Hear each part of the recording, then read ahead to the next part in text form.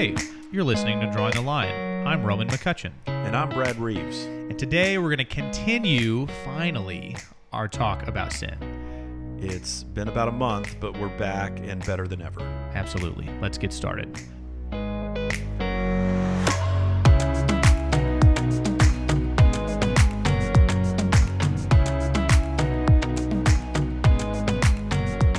right, episode 10. If you don't remember who I am, my name is Roman. And I'm Brad. Yeah, and it's been a hot minute.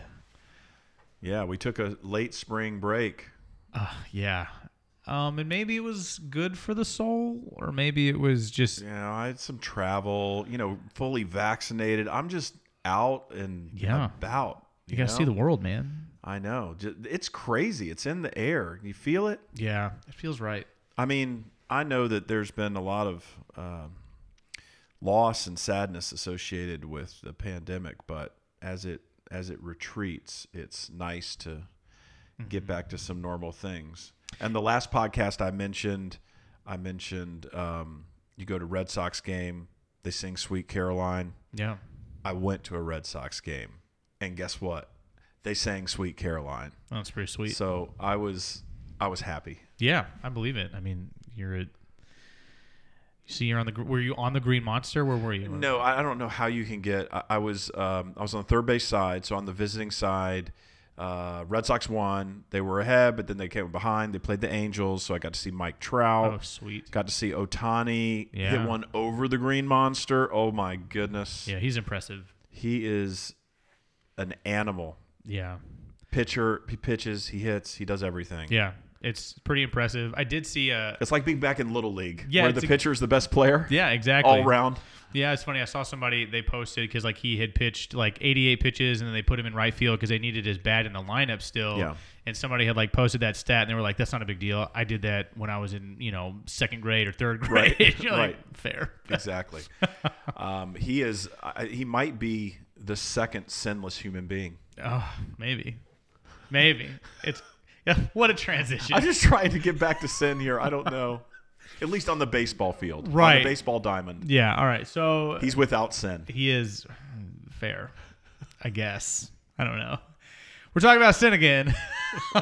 What a segue. There was no way to land the baseball plane back into no. I don't know, back into sin to continue our discussion. Yeah. From last time. Yeah, but if you don't remember, we talked about sin last. We know it's been a while. You're trying to remind yourself. Be honest. I know. I listened to it today, and you know that because I remember the word teshuva. Yes, there we go. And so I listened to a little bit. Anyway, no, I listened to it, and I needed to so that I could sort of remember what we're going to talk about today. Right, and remember sort of where we left off and what we telegraphed that we were going to do, which is we were, I think, sort of musing at the end that we hadn't even necessarily defined sin. We just made a lot of jokes about mixed bathing and mixed swimming and playing cards and things like that, all these sort of Christian guardrails that exist. But it was a good discussion, and I want to take it maybe a few steps further this time. Oh, I completely agree. And I mean, why not just start with how we define sin? Do we think that there is a set definition? Do we think that it can kind of be maybe a little bit ambiguous given the situation? Yeah, that's a good question. Often individual, or does ignorance count? How does anything? I mean, there's a lot we could do a whole episode just on that idea in of itself. But I think it's a question that if you were to ask most people straight up, and you're like, I need a quick answer from somebody, I would assume a lot of people would just say that's Christian bad things. Maybe that's oversimplified. Right, the labeling, sort of like we talked a little bit about last time. Yeah. There's things that have been labeled, and there's a list. Yeah. There's a master list somewhere. Yeah, somewhere. But then I don't know, the master list sort of gets downloaded in different formats. Yeah. Yeah, like growing up, I was not allowed to say shut up in my house. Parents would not let me say shut up ever. And so if I did, that is not honoring my mom and dad. But for some, it's not a big So is deal. that sort of like a backdoor sin, because it's not even necessarily that the shut up is intrinsically wrong, but if your parents had told you not to say it, then that's not honoring. I mean, that breaks a commandment, right? Right. So I mean, yeah, I mean, like getting into things like that, like that's when I think that sin, the definition and defining sin can maybe be a little bit trickier once you really start to think about it. yes, and that I'm so glad you said that, because that's exactly why I think I wanted to have a second episode talking about this, because I think it's not necessarily as straightforward as we sometimes assume that it is. And that's not to say that there aren't some things that are clearly wrong. I think there are things that are clearly wrong. But let's go back to your question. I mean, you posed it. How do you define sin, or is there a way that you define it, or is there sort of a shorthand, or how do you recognize something as being sinful? I'm sure that relies on Scripture, at least in some aspects. But are there other things? Are there other factors that play in there for you? Yeah, I mean, I think that, I don't think Christian bad things is specific enough. And I say Christian in front of that because, I mean, I think you're not hearing the word sin for the most part outside of a church setting, I guess. It's kind of a churchy word for the most part. Yeah. And so I'm putting Christian in front Well, of it. it labels you like immediately. You made that point last time, I think, right? Like if you're out with friends or people in just a secular context, that word gets thrown out. All of a sudden, there's like, flavors of judgment and all in religious overtones. All of that is bundled up with that word. Yeah, for me, sin is. I want to use the word evil at some point when I want to define sin. I think you could say evil actions, and that sounds sometimes like, I don't know, that sounds exaggerated sometimes, because I don't want to say like jaywalking is an evil action, but it's going against what the law is, right? And so it's evil may sound absolutely crazy, but I don't know. Or as Jay-Z would say, going 55 and a 54. Right. Exactly. It's breaking the law, right? Yeah, yeah. And so, I think, then we got to define evil. Well, I think it's any action that would go against something that God has commanded. Or, let's go with that. An action that goes against something that God has commanded or inferred, I guess. Right. I guess that's the best definition I could give just off the top of my head. I guess. No, I think that's good. One thing, when I started to not to get into any, we already did Hebrew word. I think we did Hebrew and Greek words last time, teshuva and metanoia, but when I started to look a little bit deeper about sin coming up in the Scripture. There's not a 1-to-1 ratio in terms of the word that's used, the specific word that's used to describe sin, from Hebrew or Greek. There, believe it or not, there are 6 different Hebrew nouns and 3 different Hebrew verbs that are used to describe sin. Yeah. And there's all these different flavors of, like you said, of evil, of something being sort of twisted or impure. And then you go to the New Testament and you have 5 different Greek nouns that are used, and 5 different Greek adjectives that are used, 3 different Greek verbs that are used, and all of them. So my point in doing that, or into walking through that, is just that you've got, between the Hebrew and Greek, you've got more than 20 different words that are used in the original language. And maybe it's because, as we've said before in this podcast, language is really just an approximation. So you have these words that are trying to capture something. They're trying to capture, like you said, maybe capture the concept that something is evil, or that I saw something that was helpful to me, maybe that something is contrary to the nature of God. Yeah.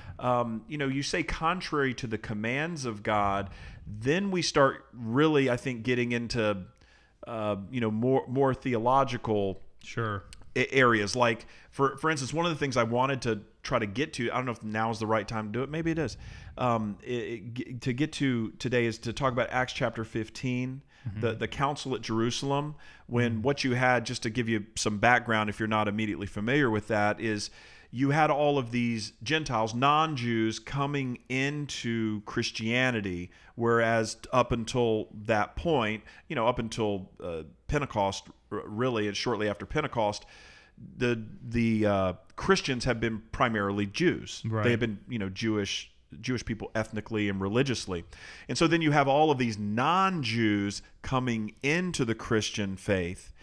And I think I might get this number wrong, but I think you talk about the commands of God in the Old Testament. I think there's something like 613 different commands. Yeah, something like that. I mean, there's the 10 Commandments, but I think if you put your arms around all of them in Leviticus and Deuteronomy and look at the 10 Commandments, that you're talking about over 600 commandments. And so what was happening is you had certain Jews that were Jewish Christians. So we're all talking about Christians here. These are all people who've decided to follow Jesus. Right.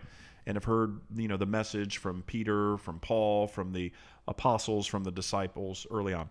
So what's happening is that certain of these ethnically previously religious Jews that are now Christians are saying, hey, there's like these 613 commandments from God that they got to follow. And guess what? If they don't follow those, including, among other things, being circumcised as an adult, like including circumcision, if you don't follow these, you're sinning. Right. They're sinning. And so we can't have these people that are just sort of like open sinners as a part of this new tribe, this new Christian faith. And so what happens in Acts chapter 15 is they all come together and they're sort of like, what do we do about this? Yeah. And, to sort of cut to the chase here, they get together, they talk about it, they pray, and they end up writing a letter to all of these new churches to really be passed around to the non-Jewish Christians, these Gentile Christians who are just coming in. And it's really, it's interesting because they say a couple different things in the letter, but the part I wanted to focus in on is Acts chapter 15, verse 28, where they say, it seemed good to the Holy Spirit and to us not to burden you with anything beyond the following requirements. So in other words, we understand that all these people are saying, hey, there's 613 different rules you need to follow. Right.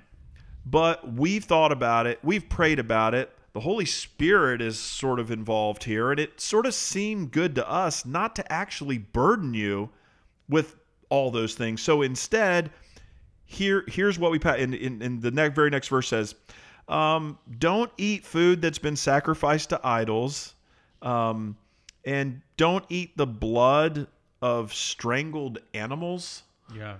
Big problem, apparently. Very important not to do that. and stay away from sexual immorality. Mm-hmm. You'll do well to avoid those things. So the reason, and sorry for going on so long, is just that I thought it'd be interesting to talk about that passage, because I think what we have here is like a real-time assessment of like, okay, we've got all these commands from God, from Scripture, but yet when the rubber meets the road and we're trying to decide with people, real people, all right, what are we binding on people? What is sin? What is not sin? They sort of look at it and they pray and they talk about it and they're like, well, we think maybe the Holy Spirit, maybe what we should do is just only say, hey, stay away from these three things. Yeah. And it's interesting, the follow-up, it says when they went and they read the letter to the people, it says the people were glad because of the encouraging message. Yeah. They were glad because the letter that came out from this council at Jerusalem wasn't like, guess what? You guys are screwing up in so many. Here's the list of all 613 things. Follow every single one. Oh, and by the way, welcome to the Christian fold. Yeah.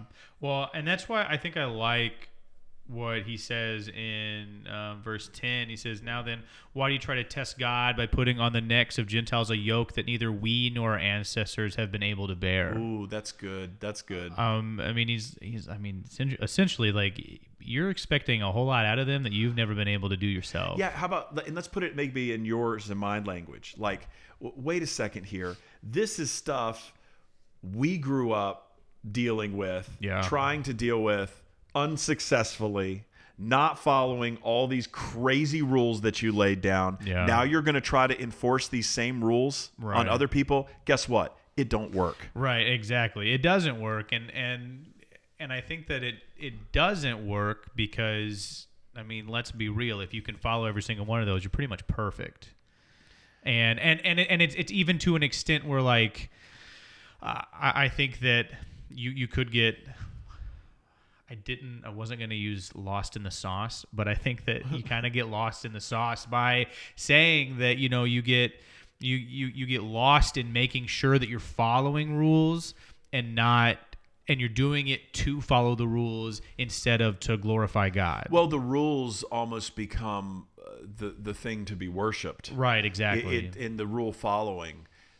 And you can build, this is a little bit of what we talked about last week, you can build entire institutional structures that are just around focus on these rules and, you've got to, and again, not just the commission things, the things you shouldn't do, but, we've also got a list of things you should be doing. Yeah. And it can all be about performance.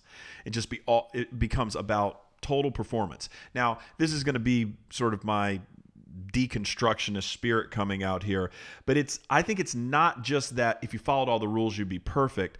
I mean, I think we've looked at some of these rules in the Old Testament. I mean, quite frankly, they didn't come out and say it this way, but I'll say it. Some of those rules are not actually great rules here and now. Right. Yeah. And I think they could even recognize that in their time, that some of that stuff, like the whole stoning people at the drop of a hat, maybe not a thing we should be doing now. Probably after not. Jesus says, love your enemy. Oh, yeah, absolutely. Right? Yeah. So they may have realized that some of these rules and some of these black and white categories of what is sin and what is not may not actually be particularly helpful in this new world order, as the kingdom of heaven arrives here on earth, what this looks like sort of bursting forth. Some of these old rules actually are not helpful anymore. Well, yeah, I think they're taking into account, like, being able to accept people where they are and allowing for growth. But does what I said make you nervous at all? Because it's one thing to sort of get rid of the stoning, but what if there's other commands that you see in Scripture? Like, in other words, Roman, do you think we have the same power? Can we have the Council of Virginia Beach? Can you and I get together? Can we pray? Can we invoke the Holy Spirit? Can we discuss about some issue and what we should be binding upon other Christians and what things are sinful or not? And can we collectively come to an idea of what is sinful and what is not, and what should be bound upon people and what we should loose them from? Can we do that? Do we have the power to do that in such a way that it might not actually, comport with the letter of Scripture? Like where we would loose people from things in Scripture? Right. I wouldn't. No, I don't think I have that power. Not completely. Well, they thought they did. Right. And is that just because they were apostles, because Paul and Peter were involved, do you think? That they had that apostolic authority to say, hey, guess what? You can ignore 610 of those. Here are the 3 we have left. Well, I mean, I think they have a little bit of a special circumstance as apostles. I mean, being able to, like, hang out with Jesus. Right. Not Paul. He was the late. Well, yeah, born. not Paul, but Peter. Yeah. But I mean, like, being everybody else. Yeah, everybody else. But being able to have that experience is something that, I'm like, Jesus is sitting on the couch right now physically, right? And so, no, I don't think I have the power to just be like, nah, you don't have to pay attention to that, or you should pay more attention to this. I do think, though, that God has given us an ability to interpret and to do our best to try to figure out what's right and wrong.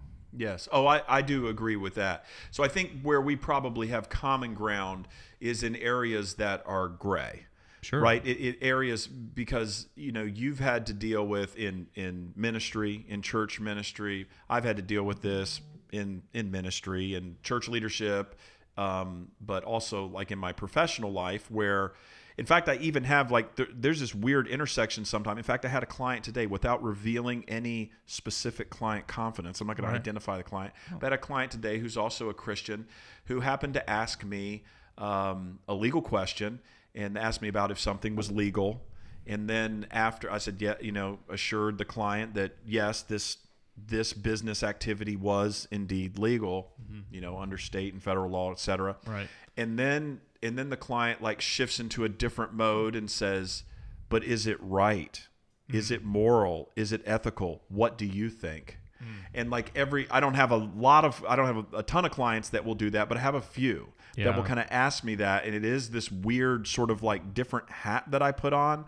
And of course, what do? I do what any, good lawyer does. I turn it back into a question back on them, right? Absolutely. Instead of giving them an actual answer, because I really do think that, what my moral compass is or what my ethics are one thing. But when somebody's trying to make a decision, it's almost like they need a guide to help walk them through that. Yeah. Okay, well, what are your considerations? What gives you pause about this? Where do you have discomfort about this? And then, you work through it and see at the end of the day, if it's something you don't feel comfortable about, even if it's in maybe a gray area, then hey, why do it? I mean, is it really worth it? Right. Is it really worth it? If you have sort of questions about it, maybe you stay away from it, not necessarily because it's sinful, because like I said, it was not an illegal thing. It's just, I guess there's a lot of things that are potentially legal, but at least in theory could be sinful too.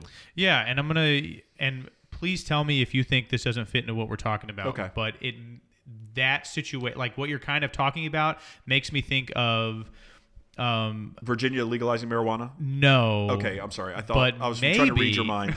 I have lots of questions about Virginia legalizing. That's going to be an entire episode on itself. It'll be episode 420 if we can get there. Oh, that'd be amazing. That'd be so perfect. I'm not I love my family, but growing up, we always lived away from, aunts, uncles, cousins for the most part. Yeah. Not crazy far, but far enough to where you're not seeing them regularly, right? Right. Once or twice a year. And that has sort of started to bleed over into my sister and then my dad and my mom. I don't live close to them. Once I moved out of the house, I actually didn't really ever live close to them. Yeah. And for instance, right now, my sister is the closest person to me, and I think she's 10 hours away. Yeah. So I've just gotten accustomed to maybe seeing them once or twice a year. Now for Lauren, my wife, that's not normal for her. She's always, for the most part, lived pretty close to family within Right. easy driving, 3 hours, 4 hours kind of max. And so, as Lauren and I are talking about planning trips for the year and when we can take vacation and all that kind of stuff, she's like, okay, so when are we going to see your family? And I'm like, I don't care. Right. Not a big deal. Sorry, dad, sister, if you're listening to this. Right. And that was such a big deal for Lauren. And how could you not want to see them? Doesn't that make you feel bad that you don't want to go see them? And I'm like, oh, yeah. Why don't we just go see your family?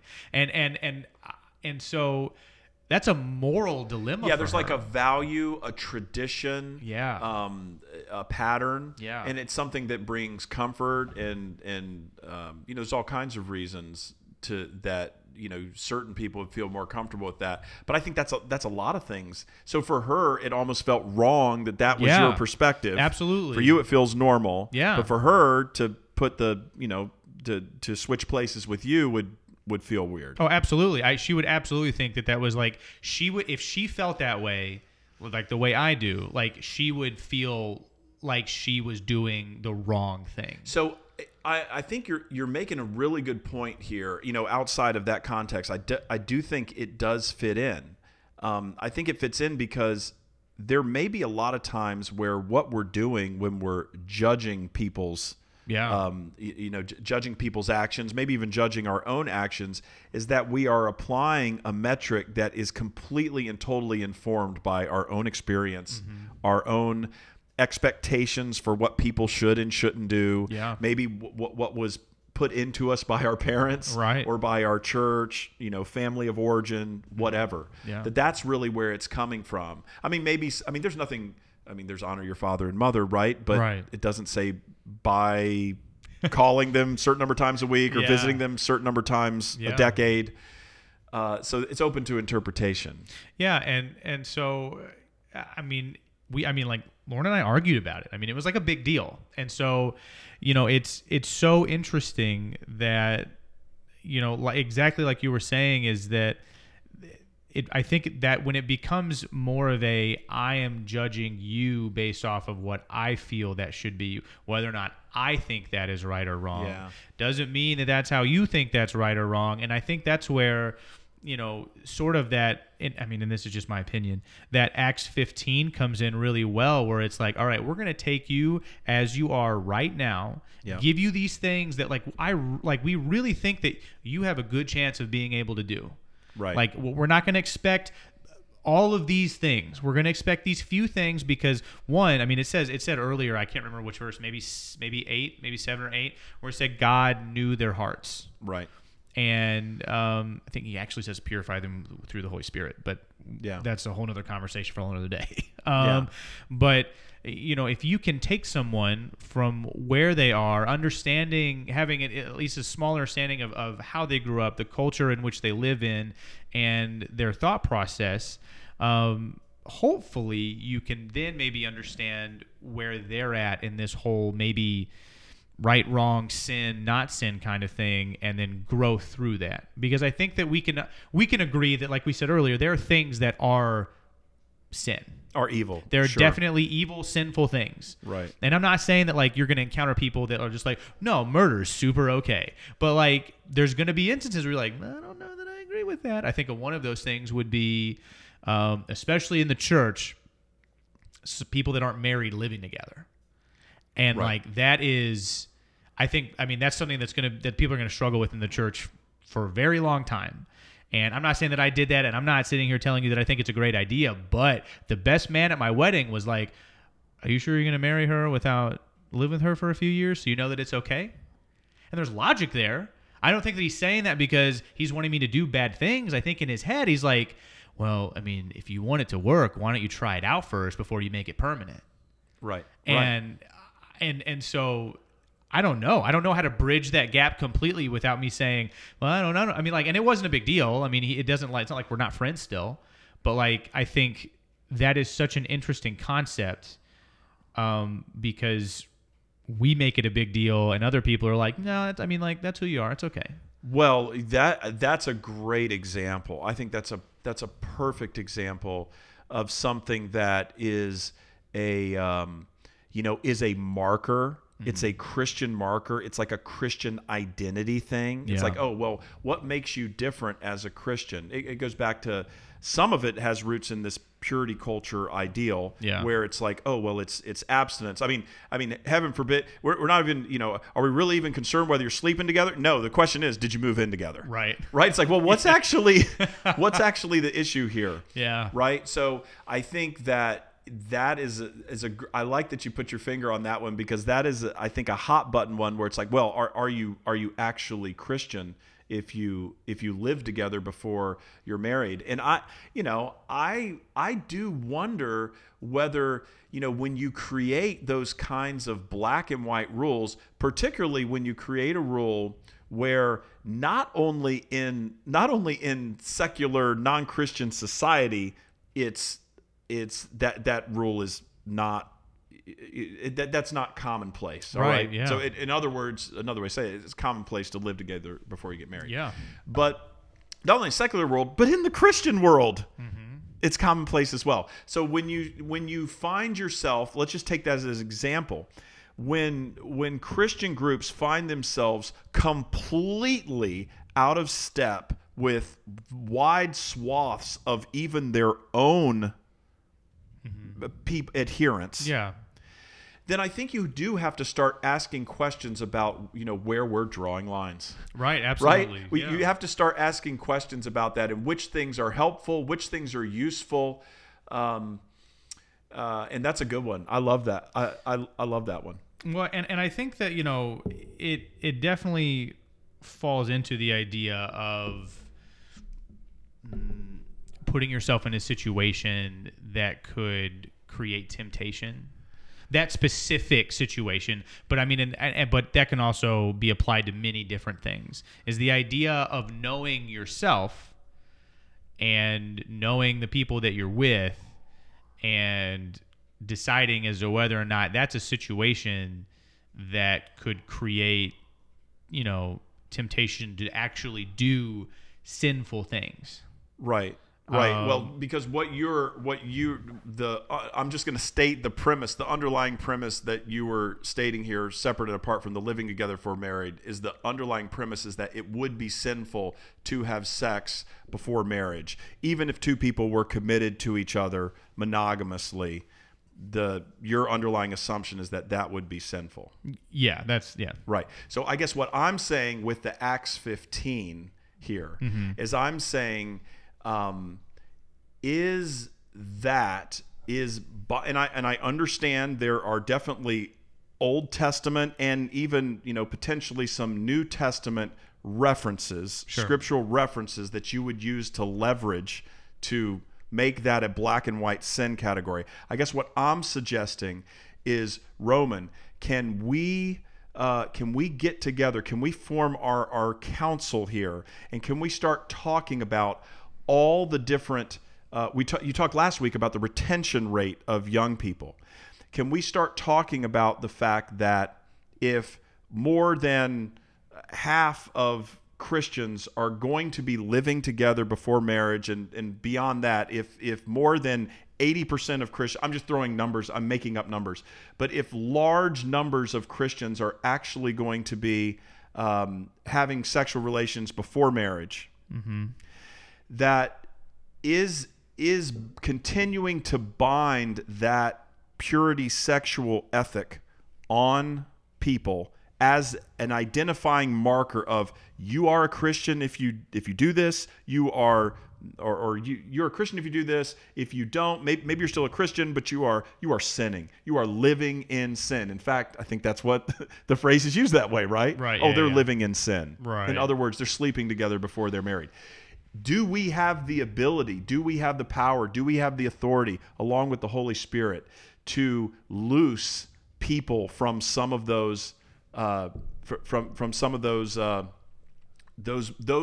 morality codes, those biblical morality codes?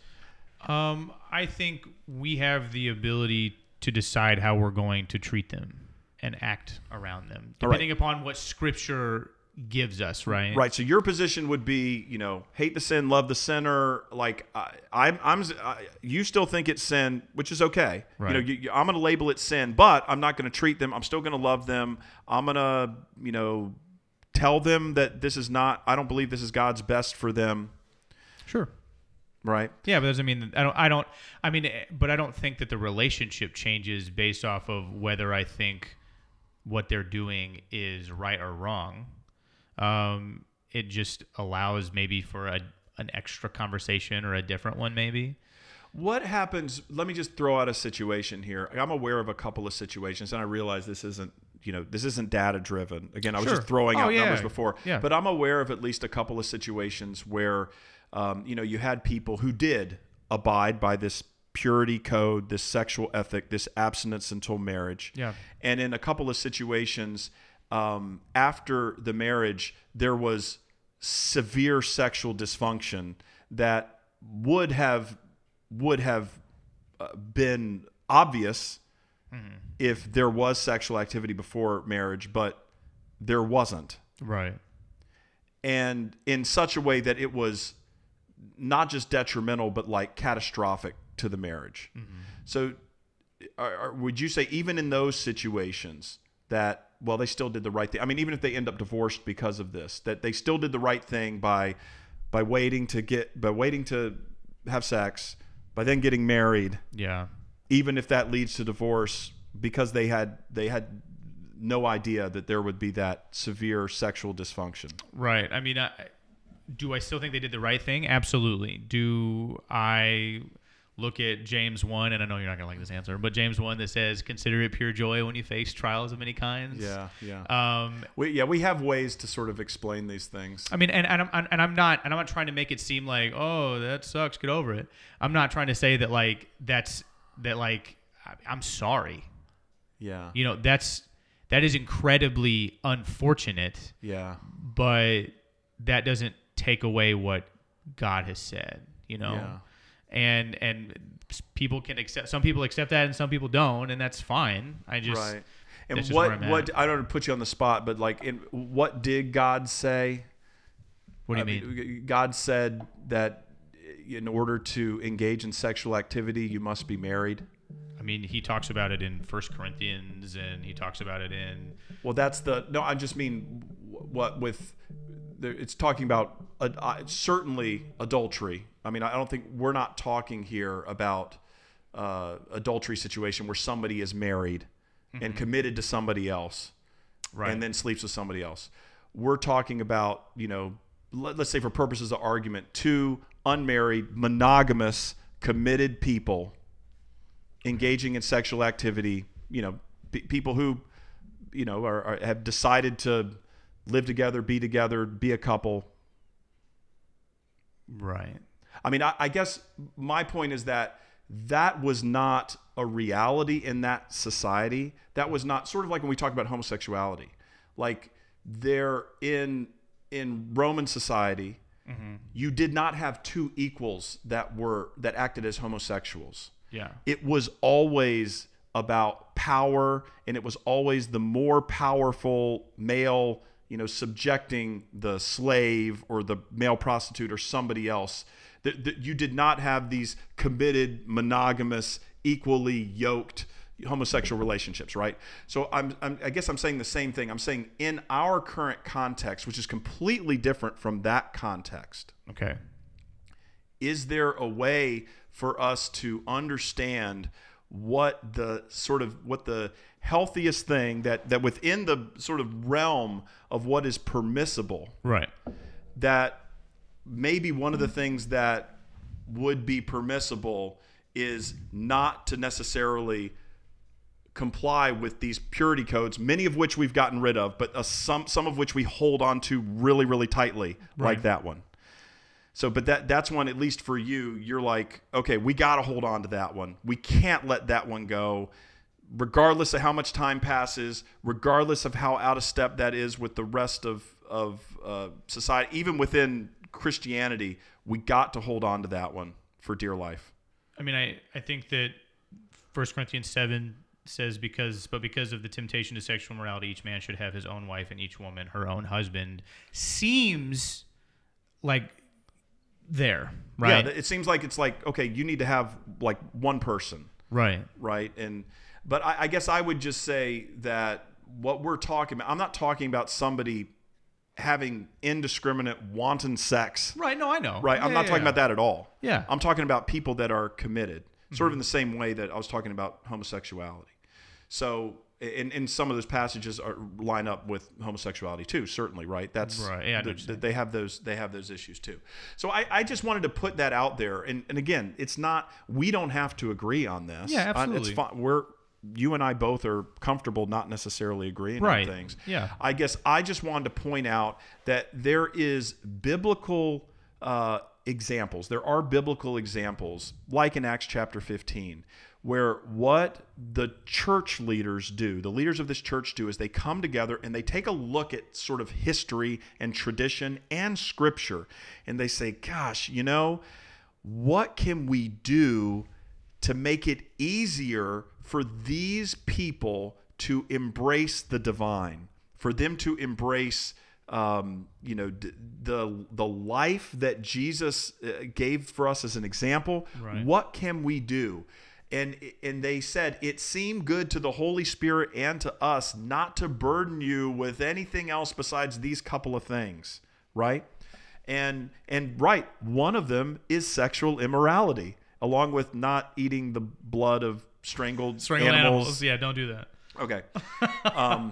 And food sacrificed to idols. Yeah. So what's interesting is that even with these three things, you get a little later in, you have to give me the site, which Pauline letter it is, the food sacrifice to idols chapter. I should have known it. I don't. Anyway, that ends up going away too, by the way. Yeah. So I guess it goes from three things down to two things. So they sort of amend themselves later. So I guess, again, my point, just from my perspective, is that you do have some biblical examples here of people working through these sticky issues that were really big issues in the church, but yet coming to a place where once the people sort of read what the church had come to, the decision they come to, it said they were relieved and they were encouraged. Right. Yeah. I mean, and I think that for me, it's kind of like I said before. It's being able to be okay with people with where they at, with where they are at. You know, we talked about the idea of, starting with, we're all sinners, and but instead going to, you're not a bad person. Right. You're made in the image of God. Yeah, you're a good person, right? I mean, like, right, you're good. Right. And so we may make decisions, we may choose ourselves over others. I don't know. This is just something. The reason I sort of I wasn't expecting you to bring up that as an issue, but I think this is the thing, is that like just in a church community, again, not with hard data. I've been in church communities and in a church community where you see almost every single adult child of I shouldn't have said almost every single, a large percentage of the adult children of Christians, and these children were raised in youth groups and in the church. Yeah. Live with their partners before they get married. Right. So increasingly, it's an example of something that I see where whatever we're saying is completely out of step with what's actually happening, notwithstanding the teaching. So it makes me sort of wonder about the teaching and how helpful that it really is, and what are we really trying to get at? What is the reason? What is the reason for limiting sexual activity at all? Like, I think instead of just drawing the line, we need to understand, what is it actually about? Isn't it more about what is the connection you are making with this person, and what is the commitment that you have to this person? Right? Isn't that what it's really about? And is it just about procreation? I mean, I don't think that's not all that sex is. I think that's sort of some of the arguments, maybe some of the arguments against gay marriage is that, well, that's why they can't be married, because sex is for making children. But there's lots of, people have sex not just to create children, right? Yeah. It's God. God created it. It's a beautiful thing, right? Yeah. So I guess I'm saying that if we have these issues like this that end up, I don't know, we create a morality code that is maybe talked about but not lived out, how does that even make us look? How does that make us look to anybody on the outside? I mean, probably a lot like Moses when he came down and the Israelites were worshiping another idol, right? I mean, left to their own devices, they decided to do their own thing. And they were wrong, I mean, and that's something that they had to change, and punishment happens. Yeah. Does that mean that they all of a sudden didn't become God's chosen people? No. Yeah. I think that, there are lines that are drawn for sin for great reasons that make a whole lot of sense, and then there are lines that we have created, and I'm not saying we as in Brad and I, but humans in general have created because we like to make it about us, and it makes things more convenient or easier, and it makes life the way that I want life to be. And I would say I agree with both of those. I also think there are lines that are perhaps drawn by Scripture and there are many, many, many of them that we ignore. Sure. But we don't.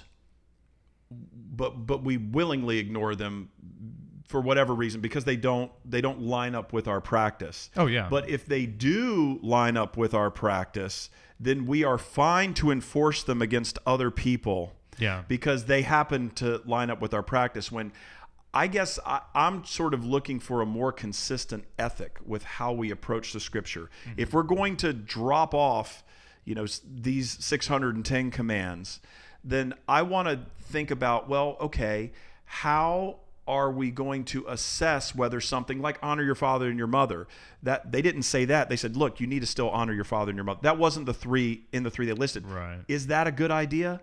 Well, yes, absolutely. Yeah. Right. It's a good thing. Call your dad, Roman. Right, Go see him. Plan a trip to him. All right. Honor your father and mother. No, I think we each have to do our own calculus here. We each have to do our own work. And I don't want you to hear me to say that I'm trying to argue that, oh yeah, well, everybody should be living together and having sex before marriage. I don't think you're That's saying not that. what I'm saying. I'm saying that when we are working through what is a sin and what's not, what's evil, what's not, I think there are certain situations where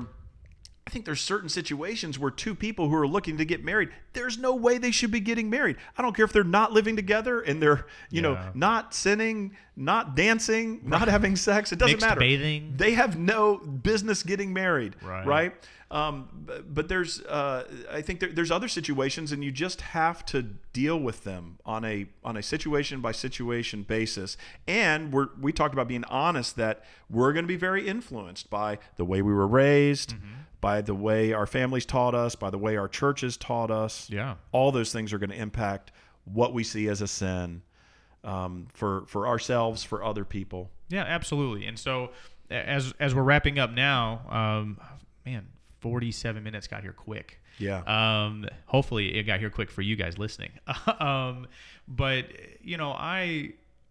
the idea of sin, and we started off with trying to define it, and I don't think I did a very good job, because I don't know that that's the point.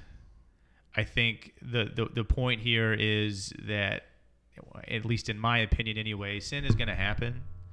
At any level, from any person, right? Myself included in that. That's not how I'm going to start a conversation. But like at some point, I have to realize, and this is me personally, that I have to realize that there's going to be great things from an individual. There's going to be bad things from an individual. But I have to be able to understand that they were created in the image of God. That's where I find their value. Not in the things that I think that they do right, not in the things that I think they do wrong, but solely because, and it's really the only reason that I need, is that they were created by God, and that's enough.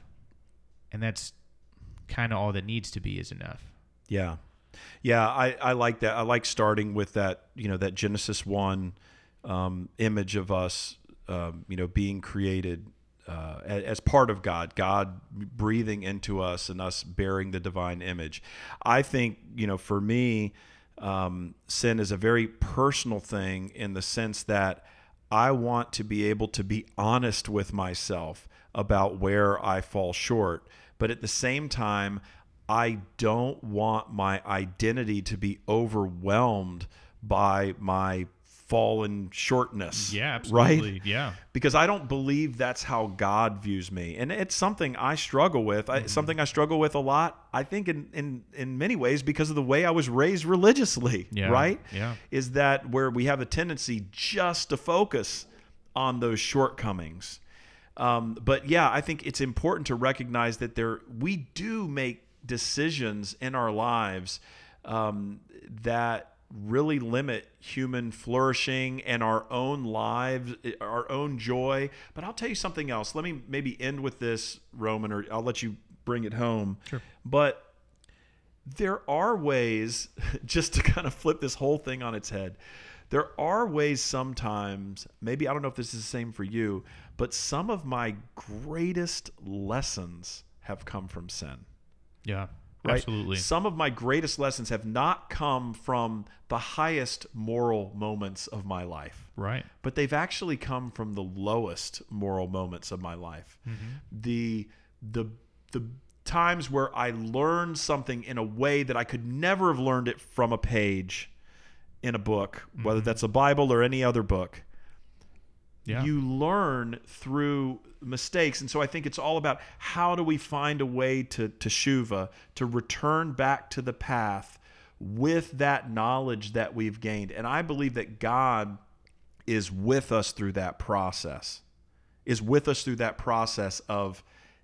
of even the sinning, of with us even in the sinning, in order to be able to use that in such a way that we can learn from it and that we can, hopefully try to avoid it, maybe teach other people. Yeah. Maybe you could teach them in such a way that you can help them avoid something, or maybe they're going to have to learn it the hard way just like you did. Right. But so sin in that way, maybe there's like a sort of a silver lining there potentially. Yeah, absolutely. And no, I think you did a great job. I don't need to wrap up anything. I think you kind of nailed it there. And so thank you guys so much for listening this week. And the plan is to be a little bit more consistent. Yeah. We're not going to take a month off. No. Lord willing. We're back on the horse. So, thinking about, moving forward in next week, we can get into, I think, maybe Jesus and the law, maybe the way that,